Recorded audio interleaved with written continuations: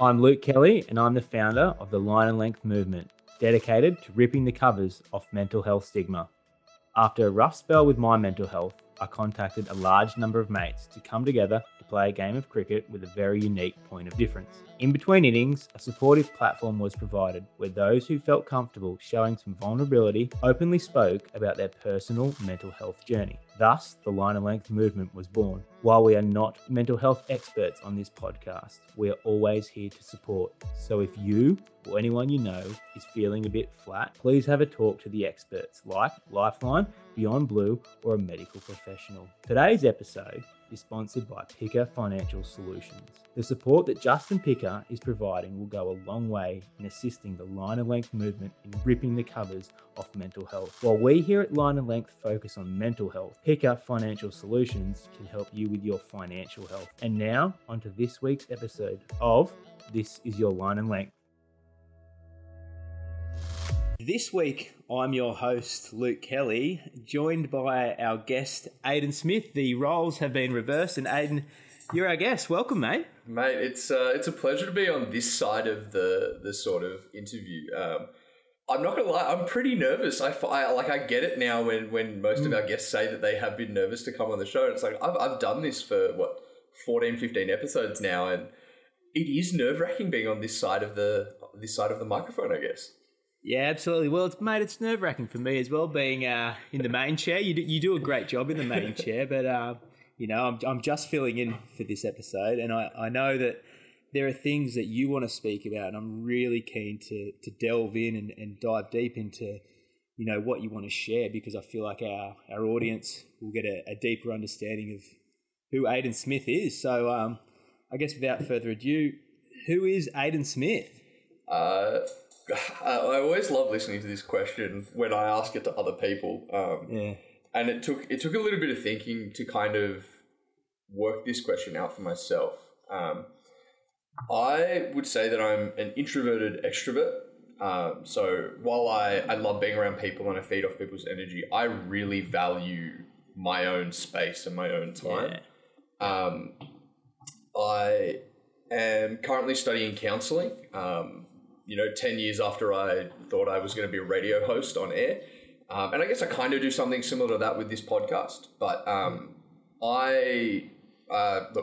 I've done sales for the past 10 years of my life. I've always been in sales. I know how to talk to people, and that's kind of what led me to do counseling. But I realized that while a monetary reward is great and then sort of being paid for doing sales is excellent, I needed something more. I needed something what I've called soul rewarding.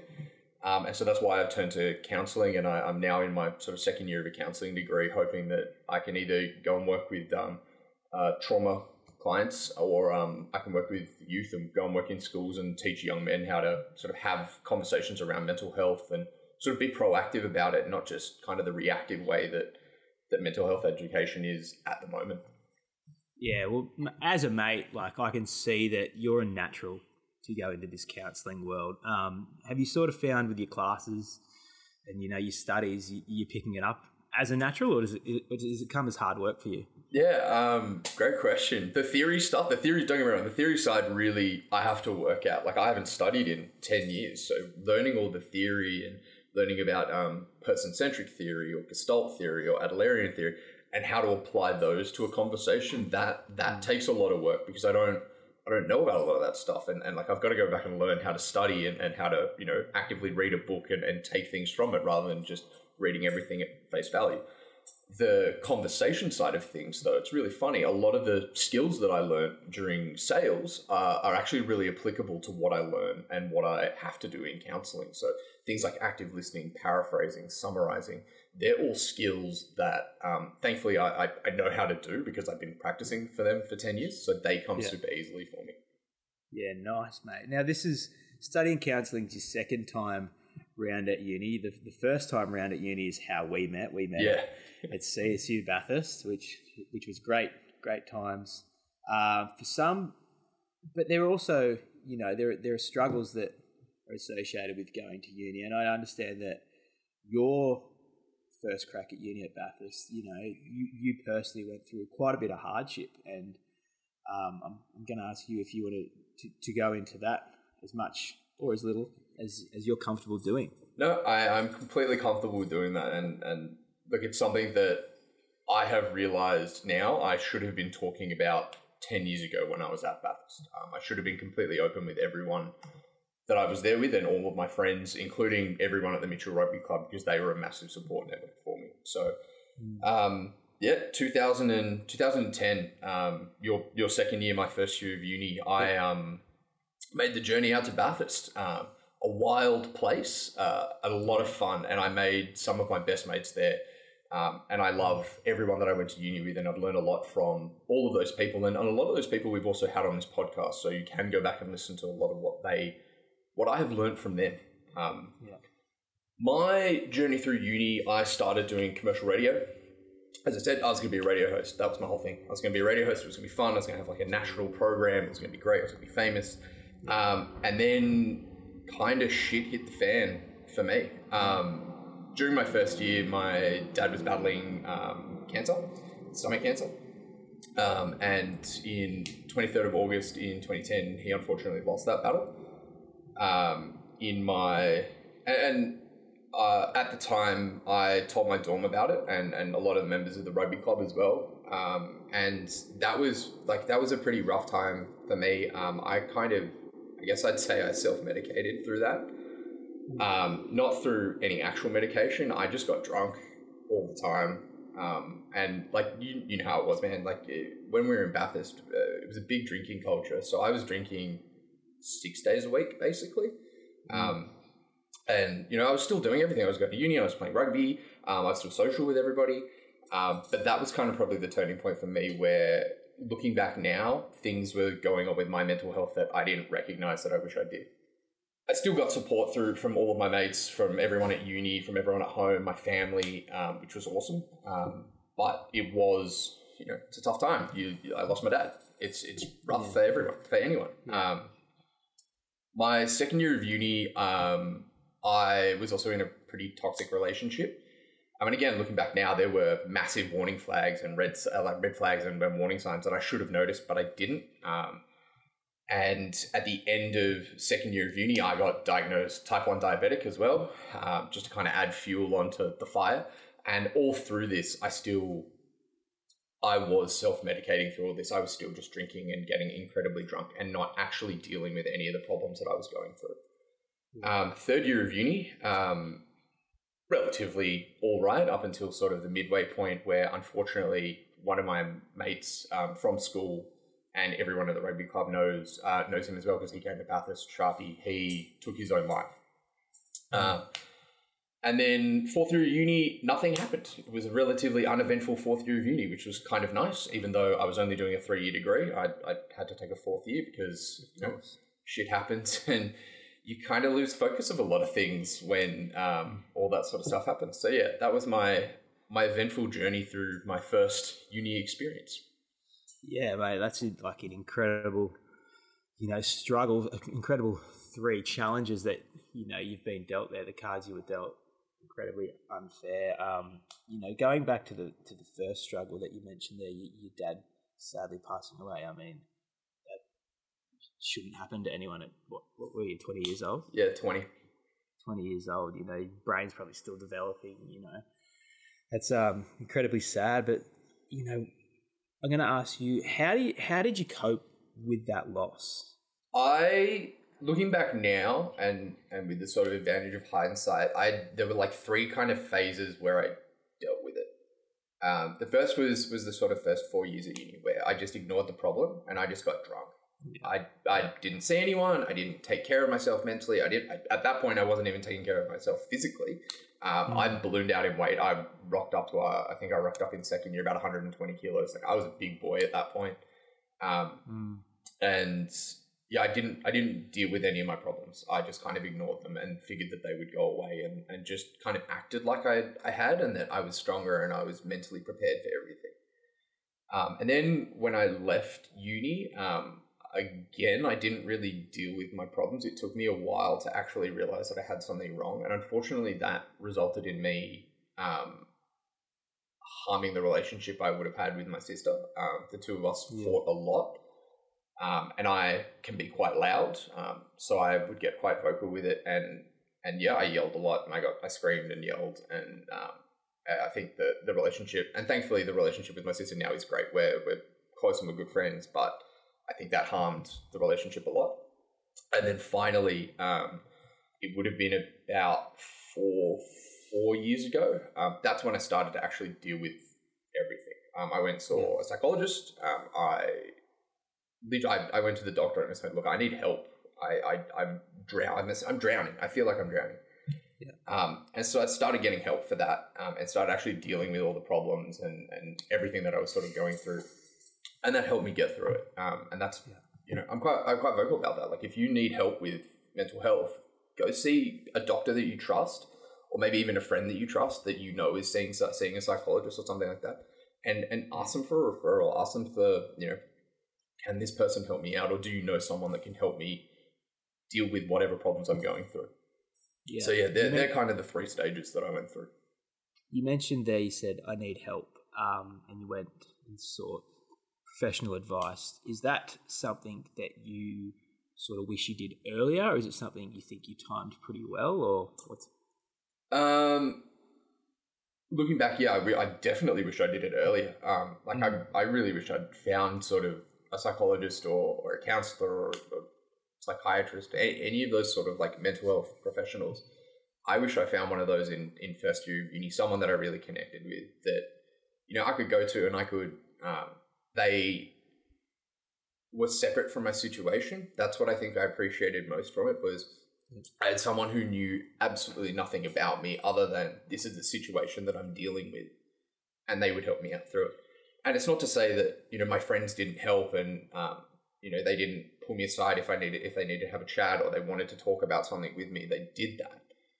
But it's that kind of person on the outside looking in that really gave me sort of fresh perspective and new ways to kind of tackle what it was I was going through. Yeah.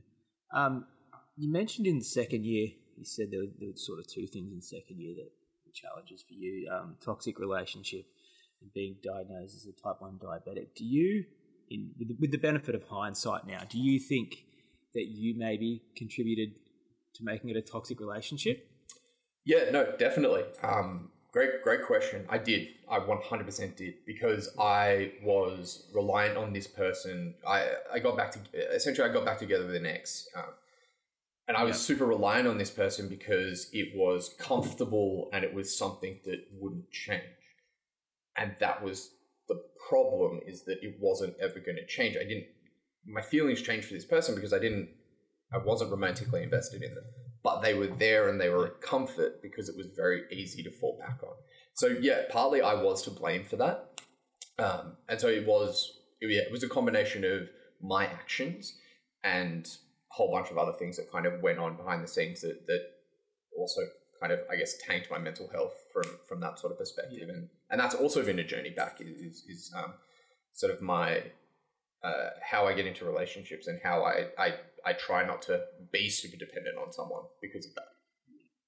Hearing your explanation of that, you can see personal growth, your own personal growth throughout over the years. This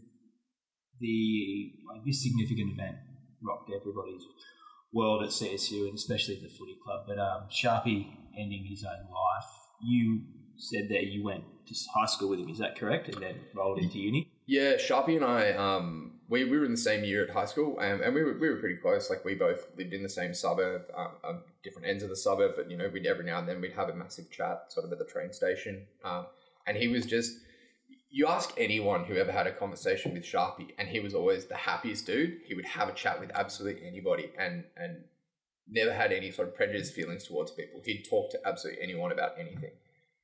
And I remember it was a Sunday after rugby, and I was sitting in my room and I overheard my RA saying something about Sharpie being in hospital, and I jokingly said, "Oh, what's that idiot done now?" Thinking like, it's just a drunken injury, he's going to be fine. Yeah. And she said, "Oh, so how do you know Sharpie?" And I explained, I went to school with him, he's a good mate, I got a lot of time for the guy. And then she kind of pulled me into my room and closed the door, and that was kind of when I was like, oh shit, something's going on. Yeah. And then she kind of told me, and I just, Yeah, I broke down. That was a rough time for everyone at the footy club and anyone who knew Sharpie at that point as well. Yeah. Were you in a similar position to me, whereas you could see the devastating effect everywhere you looked at university?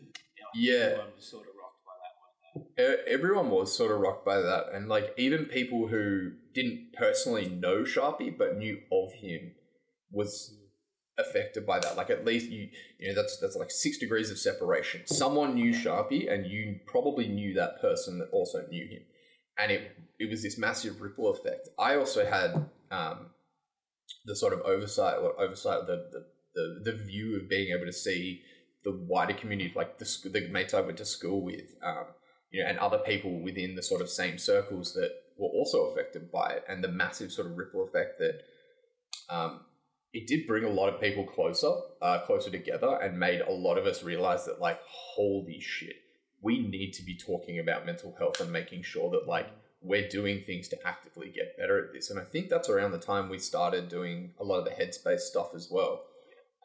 And that was in honor of Sharpie. And we've continued, like the CSU mutual men have continued that on. And I think that's a great thing. And just trying to get that conversation started is just so important.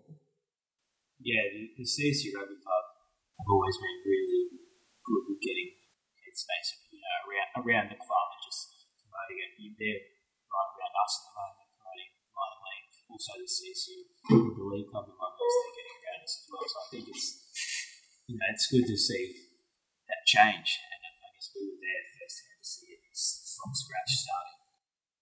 Yeah, look, it's unfortunate circumstances. Like, it's really shit that's what had to happen for us to kind of pull our finger out and get it done. But the fact that we've kind of risen around it and gotten a lot better at doing what we're doing, like line and length was partially born because of that and moving forward. And you know, it's your own experiences that kind of brought this to light, brought line and length into a thing, and turned this whole podcast into a thing as well. Yeah. Oh, so Aiden, we spoke there at depth sort of about challenges that you went through the first crack at uni. Just throw in the Triple H questions now, mate. A segment that's sort of getting some good feedback from everyone. So I think I know this answer here, but my first question is, who's your hero, Aiden? Who's Aiden Smith's hero? Probably going to be no surprises. It's definitely my dad. I aspire to be as great as he was. He was very well known around his sort of work community, his friends, for promoting people. He was never about jobs. He was always about people, and he was always the first person to give credit to whatever happened to the team that worked on it, and never really took it for himself. So I took that in life, and I ran with that, and have continually run with that. He was always, as I said, he was always people focused. People, you never needed to fire people; they were just in the wrong job. So you could just shift them to a position that would suit them a lot better. And again, I've worked in management before, and I had that philosophy too, that just because someone wasn't good at sales didn't mean that we should get rid of them. It just meant that wasn't the right job for them, that maybe they were better off in the storeroom, or maybe they were better off in our media department. And they'd just been unfortunately put in the wrong position. And he had a lot of love for everyone. Yeah, I love that. So yeah. I love those type of blokes. Yeah. Right, mate. And what's some, I guess this to tie into that, but the question of hardship, you know, and some hardship. We have touched on that. Anything else you want to look, we have to that? We have a little bit. Like my entire first year of uni was filled with hardship, and because of that, I've dealt with both depression and anxiety since then. And they're not going away anytime soon. I just need to deal with them, and I work through that. I've got self-care routine that I kind of practice as much as possible. You know, I've been trying to get into meditation because I hear everyone on the podcast talk about it every other week. Right, it's good. We'll win you over. We'll win you over. I'm getting there. I've just got to find the right one that works for me. Like Genoa says, like there's one that will work for you. You've just got to find it. And I'm giving as much as I can a chance. But yeah, I've dealt with the two of them for 10 years, and I wish that I kind of had more knowledge around what the signs and symptoms of both of them are. Like, I kind of look back and think like, if in high school I had known what anxiety had looked like, or like even my entire year group, if we'd known what the signs and symptoms of anxiety were, when it got to things like the HSC, for example, how much better would people have been at dealing with that? Because we know what to do. We know some self-care stuff. We know how to like look after each other, rather than like, I found out I had anxiety like a year and a half ago. I didn't know what it was, and I was absolutely terrified by it, but I had this overwhelming sense of dread. I was in a job at the time where it really felt like I was, that I wasn't ready for that job, that I wasn't actually supposed to be there. Kind of like, I felt like I was an imposter in the job, I guess. And it just, it really messed with my head a lot. And again, I went and saw a professional. Like, I reached out to a doctor and said, hey, something's going on with my mental health. I need help. I don't know what's going on. And a couple of friends noticed like I was pretty shut off and reserved in most social situations, which I can be when I'm in a new situation. But, you know, when around these people that I've been friends with for 20 years or I'm super close with, they kind of realized, and they were like, are you okay? What's going on? And that also really made me realize the importance of like having mates that actually recognize when something's up. There are I've got a lot of mates. Not all of them know when I'm dealing with something or can tell the subtle differences in my behavior when I'm not okay. And there are a few that can, but when they do, it's such a big help of just them going, what's up? What's going on? Talk to us, sort of thing. So, but yeah, like I deal with depression and anxiety every day. I deal with it particularly around sort of this time of year, July and August. That's a rough time of year for me. But you know, I get on with it, because as much as depression sucks and it doesn't make me want to do anything, what am I going to get out of it by just staying in bed? I'm just going to end up lying there and just feeling even worse about myself. So it's just it's simple things that I do. So I get up and I make my bed, and that's a win. That's a win for the day. I've made my bed. I get up and I might, have a shower, brush my teeth, and then go and cook a breakfast. That's a small win. And I like to think of it as like the way that I'm going to beat depression and defeat all of this sort of stuff is small victories, because small victories will build towards a big one for me. Yeah, that's right. That answer sort of leads into my next question. What do you believe depression and anxiety looks like? It's definitely different for every single person. Depression for me is I get sad. Like, I definitely get sad. It's a big part of it. But I become super quiet, withdrawn, and reserved from a lot of people. And it generally builds over a couple of days for me. And when I start to notice it, that's when I start like trying to proactively make things happen. So I try and organize events with people, and I just start trying to organize these really, and it might just be small things. It might be like, hey man, I'm playing some video games today, jump online and play with me. That's all I want. Like guys, that's it. And that kind of helps get me out of it, but I have to like really force myself to do it. And it's not like a quick message. It's like sometimes I just stare at the phone and I'm like, can I actually message this?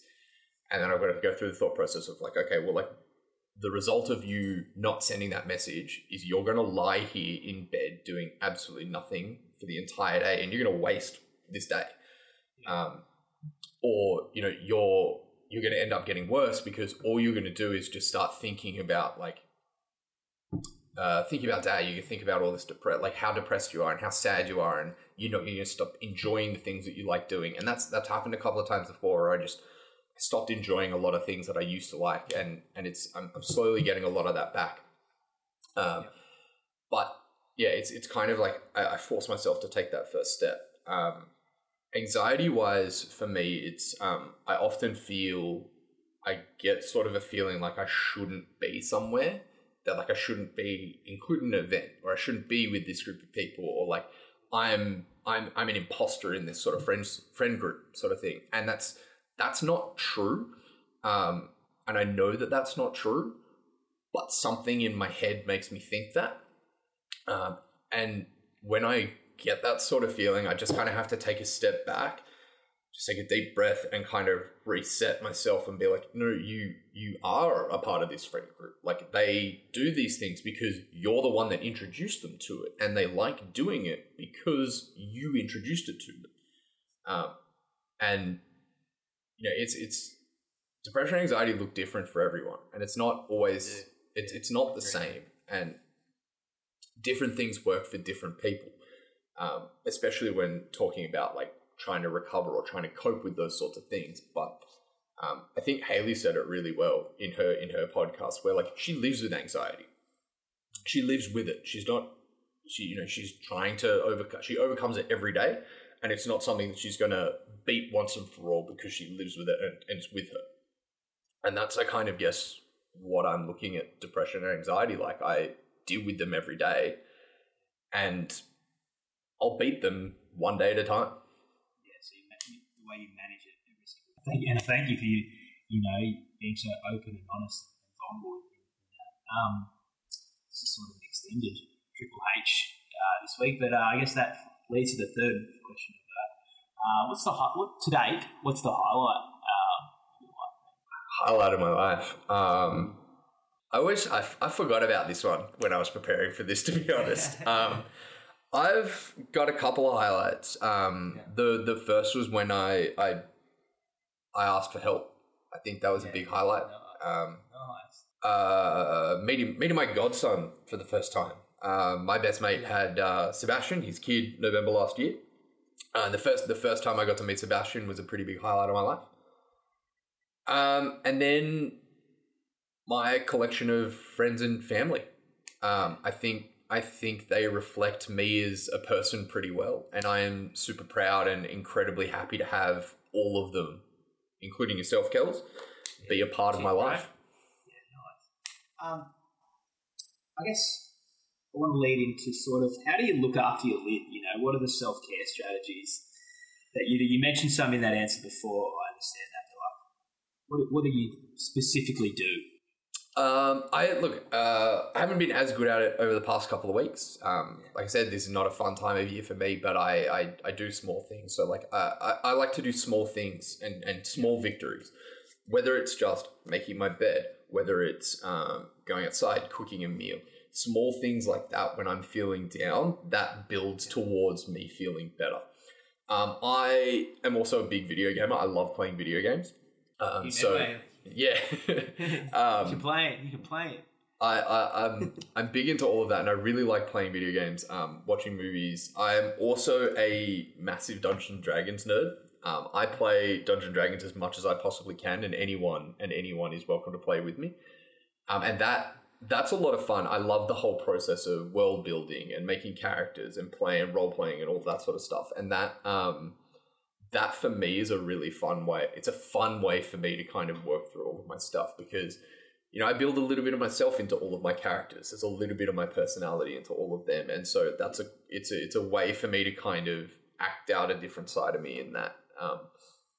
But yeah, the biggest one is definitely small wins. If you're in a state where you feel like nothing's going right, do something in your control.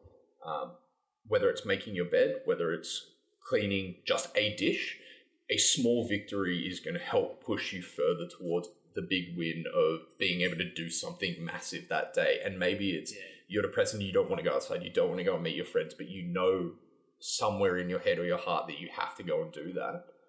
Right. Start with a small victory. Get out of bed. That's a victory. Make the bed. That's a victory. Have a shower. You're building towards this greater thing that you're trying to do. And once those things start to become routine, you're going to get a lot better at that. Yeah, nice, mate. Really good answer. You mentioned there like video games and Dungeons and Dragons, and I actually love this fact that you and me couldn't be more different in our interests if we tried. Like video gaming and Dungeons and Dragons, etc., is not for me, but I love that you love it. I love that you're passionate about it. I think finding with Line Length this podcast is that everyone's got their own unique and sometimes quirky interests, but we just sort of get around each other, and whatever that is, we sort of buy into it because it means something to that person. I genuinely love that. It was funny listening. I think Hugh Medway's one was a great example of that, about the whole, like, he likes watching people play video games sort of thing. And, like, you know, whenever you'd walk into the room, he'd flick off of it just in case. Oh, I pushed it in for years for that. At uni. But, like, it's funny. Like, sometimes you're like, I don't think people might want to know about this, or, like, they might think that, you know, that's too nerdy or something like that. And it's like, yeah, but if you enjoy it, who really cares whether someone doesn't like it or not? Like, I love Dungeons and Dragons. It's super nerdy. Like, I get that. But I enjoy it, and it's a lot of fun, and I don't care whether people don't like it or not. Yeah, love that attitude. Something you didn't mention, we haven't mentioned as an interest, you've mentioned to me briefly, is axe throwing. Yes. Yeah. Talk to me. Tell us all, what is axe throwing for you? Yeah, axe throwing is, unfortunately I can't do it at the moment because Sydney's in lockdown. But axe throwing, I kind of stumbled upon. I went once with an old work group, and it was a lot of fun. And, you know, I'm 6'2", I have a giant red beard, I look the part of, like, a Viking axe thrower. So everyone thought I'd be naturally good at it, and I was pretty okay at it. And then, you know, a year or so went by, and then a group of mates at I'm working at JP Hi-Fi at the moment, they said, let's go axe throwing. Let's go axe throwing, it'd be good fun. I was like, sweet, like, I'll come along, like, this will be a bit of a laugh, we'll see how terrible we all sort of are at it. And the more I got into it, the more I realized, like, it's such a great sort of stress relief, because wooden boards can't fight back. And two, I can throw that axe pretty hard at a wooden target. I'm not going to hurt anybody from it. And it's a massive stress relief. Like, I walk out of a lot of axe throwing sessions and I feel a lot calmer. I feel a lot less stressed. So, you know, I guess I take out all my anger and frustration on the axe boards. But yeah, it's great. I go pretty often, like once every 2 weeks I sort of go down. And the guys down there, you know, they all kind of know me at this point, but it's a lot of fun, and it's a great sort of stress relief. And I guess, you know, we heard Jack G speak about it, and we've heard multiple people on the podcast speak about it, but, like, that sort of physical activity is just so important, and getting out and doing some kind of exercise definitely helps clear the mind, and it helps just kind of reset everything. And so, you know, even just after listening to Jack G's episode, 2 weeks ago, you know, I've started trying to get out more. I start trying to walk a lot more, and you know, even though I love playing video games, I'm like, right, before I do any video games or anything, I'm gonna go for a half hour, 45-minute walk, and then I'm gonna sit down and play some games, rather than just, like, get out of bed, pull myself into my gaming chair, and just sit there and play games. I'm like, no, do physical activity and then go and play, and that's also, like, really helped. Like, you know, mentally I end up a little bit clearer and a little bit more straightforward thinking when I go and do that physical activity, rather than just kind of moving from bed to chair. Where's your local axe throwing centre? Is it centre? Give the boys a plug. I think it's an axe throwing range. I go to Kiss My Axe down in I think it's Alexandria. They're great, awesome community down there. Great bunch of people. All the experts, as they call themselves. I love that. They're a lot of fun. And mate, Kels, when you're down in Sydney, if this lockdown isn't going on, we'll get down there and we'll have a throw, and you can see how fun it is for yourself. I'd love that. And anyone else that wants to go axe throw with Aiden, slide into his DMs. Definitely, I'm down. Axe throwing is a lot of fun. I recommend everyone gives it a go. Nice, mate. Looking back, you know, this podcast, we've spoken about so much personal growth. You know, you really have, from rocking up to CSU in your first year to where we are now as co-host of this podcast, and you're so heavily involved. Going back to your 18-year-old self, what advice would you give yourself? It's funny. I probably wouldn't listen to myself, to be honest.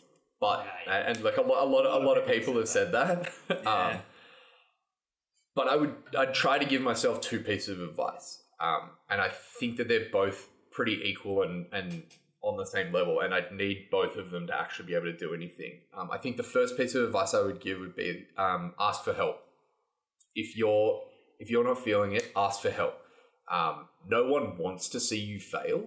Like, no one is intentionally going to harm you or go out of their way to make sure that you fail at something. Ask for help.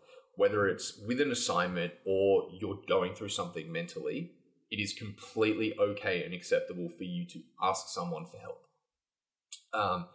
The second piece of advice is be open and honest about either what you're going through or what you feel about something. And it's taken me, I'm 30 now. It's taken me 12 years since I was 18 to finally realize, like, I should be talking to people when I feel down. I should be talking to people when I'm feeling super anxious about something, or I am depressed, or I don't want to do things. It's okay. If you don't want to do something, it's okay for you to talk about that and just go, no, I'm not feeling that. I'm not going to do that. You guys do it if you want to, but I'm out. But it's also really important and really okay to talk to people about what's going on in your head or what you're currently dealing with in life. And I should have done that when I was at uni. I should have talked to more about, hey, I'm not okay. I've just lost my dad. I'm not going okay. I need help. I should have done that with a lot more people at uni. I should have done that with a lot more mental health professionals, because I also acknowledge that we weren't that, and we're still not that. We're still kind of learning about all of it. Yeah. But yeah, those would be the big two. Is it's okay to ask for help and should be open and honest with everything. That's really good advice. A really, really well thought out answer. It'd be great if every 18-year-old was given that knowledge. Right? Like, it would help a lot, and it'd hopefully, like, you know, if people are listening to this and it does start a conversation, fantastic. If we've got parents that are listening to this podcast and you're trying to part advice to your kids, you know, tell them what you think their best advice is, but being open and honest and making sure that they know that it's okay to ask for help if you're struggling. It's so important that everyone accepts that you can't go through everything in life on your own and winning everything solo. You do need a team and a support network, and asking for help from that network is just so important. And what are some must-read books that you think everyone should read, be exposed to? Must-read books. I am an avid fantasy reader. I love fantasy books. And the one that really sticks out to me, and if anyone wants a second opinion on this book, you can ask James Lombardo about it, but The Name of the Wind by Patrick Rothfuss, and it's also its sequel, The Wise Man's Fear. They are two of the most beautifully written books that I have ever read in my life. And they're absolutely incredible. I highly recommend people read those. But also, like, things like The Magician by Raymond E. Feist. I haven't read a lot of self-help books. I think there's a couple that I have read. The first one is Who Moved the Cheese? And It's Okay to Be the Boss. Both of which were when I was going into management, and I was a little bit hesitant and unsure about what I was going to be like or what I should be like as a manager. And It's Okay to Be the Boss was probably the more important one that I read, because it made it, I wanted to be everyone's friend, but I didn't know where the line stopped of being a friend and being a manager and being a boss was. And I often erred on the side of, I'm just going to be your friend rather than kind of telling you what to do. And reading that book is really important, because it kind of showed, like, yeah, you can be everyone's friend, but at some point you are their manager. You are their boss. They should respect you and do what you ask them to do for that. And that kind of stood out for me. So they're kind of the four books I would recommend. But definitely the name of the Wind and then Wise Man's Fear. They're both incredibly beautifully written books. Nice. Final question, Aiden. What's this podcast experience taught you about yourself? You know, being on the receiving end. What's it? You know, I did it first in episode 1, so I sort of know. But I think we're at 19. I think this is the 19th episode. What's it like on the other end? What's it taught you about yourself, being the guest? It's funny. I'm going to answer this in two parts. Firstly, this is 18. Well, I'll say 18 episodes. I've hosted this podcast, and it's been such an eye-opening experience. talking to mates that I've known have had something going on and mates that I haven't, and kind of realizing that like, oh shit, like we are all going through stuff. That's not just lip service that my psychologist tells me. Like we are all going through stuff, and that, you know, I guess that age-old saying of like, before you criticize someone, walk a mile in their shoes sort of thing. That's so appropriate because you don't know what someone's going through. Sitting here and for the past sort of week, kind of thinking about all the questions that you and I often ask guests, and we ask people like what they would like to talk about. That's been a really interesting experience being on that other side. I understand how nervous people are when they come on this podcast now, but it's also been a really great sort of reflection piece for me. I've been able to kind of look back at sort of when I believe all the, my depression and anxiety started, and look back then and go, holy shit, I've come a long way. I'm a lot different and a lot better of a person than I was 12 years ago. And I know how to deal with things. And I am literally on a career path now that I'm super passionate about and I absolutely love. And I can hopefully help people the same way that I would have wanted help when I was 18 or 20 years old and just had no idea what I was doing. Well, it's been great being, the host for this episode, but I'm happy to go back to co-hosting with you, mate. Mate, it's been fun. It's been you've done a bang up job, and it's been really interesting being on the other side of this sort of interview, and I really appreciate that Line and Length gives both you and I and anyone who comes on this really awesome opportunity to tell a story that they're comfortable sharing, but also in the hopes that, we start a conversation with someone and maybe we help one person. And I've said this right from the beginning, and you have too, Kels. If this podcast helps one person, then I deem this completely successful. Like, we've done an awesome job helping just one person. If it helps more, fantastic. But as long as we help one person, that's all that matters. Yeah, nice. I guess we should say, as the outro, we need our audience to like and subscribe to this show, because by doing that, by subscribing on Spotify, it helps others like yourself find us. So simple subscribe and like would help us heaps, because it would grow our audience, which is what we want to do, because we're having an impact. We want to have a greater impact. Follow us on Instagram. Look us up, Line and Length on Instagram. And we've got to thank our mate Stuart, a boy out of Melbourne. He's our producer. He down there. And a little fun fact about Stuart is that he's actually a Collingwood fan. Each episode we're going to introduce Stuart a bit more, and he's a Collingwood Magpies. Yeah, we won't hold that against him too much, eh? Not at all. Not at all. I'm a Hawthorn fan, but I'll steer clear of the AFL debate. We want Stu to keep producing the amazing work that he does for us. So. Absolutely. And thank you so much for coming on as a guest. You really, you did everything that we could expect. You were honest, you were vulnerable, you spoke raw emotion, and that's what this podcast is about. And I know that myself, I already feel like I know you on a much more personal level, and I'm sure our audience will as well. So thanks for the sake of that, mate, because it's incredibly brave. No, thank you. Look, I've been nervous about doing my own episode ever since I recorded yours, actually.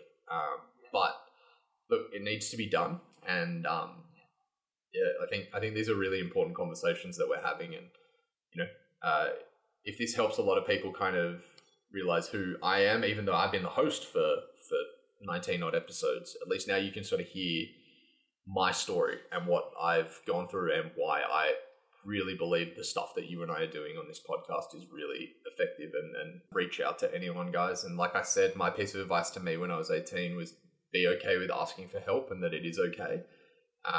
I hope everyone listening can take that sort of piece of advice. And like, if you're not feeling great and you're feeling a bit down, or you're feeling depressed or anxious, ask for help.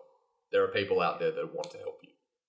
Yeah, it's a great way to end the show. Thanks the audience, and we'll see you next week when we're both co-hosting. Easy. Thanks very much, guys. Cheers, guys. This episode of This Is Your Line and Length was brought to you by Picker Financial Solutions.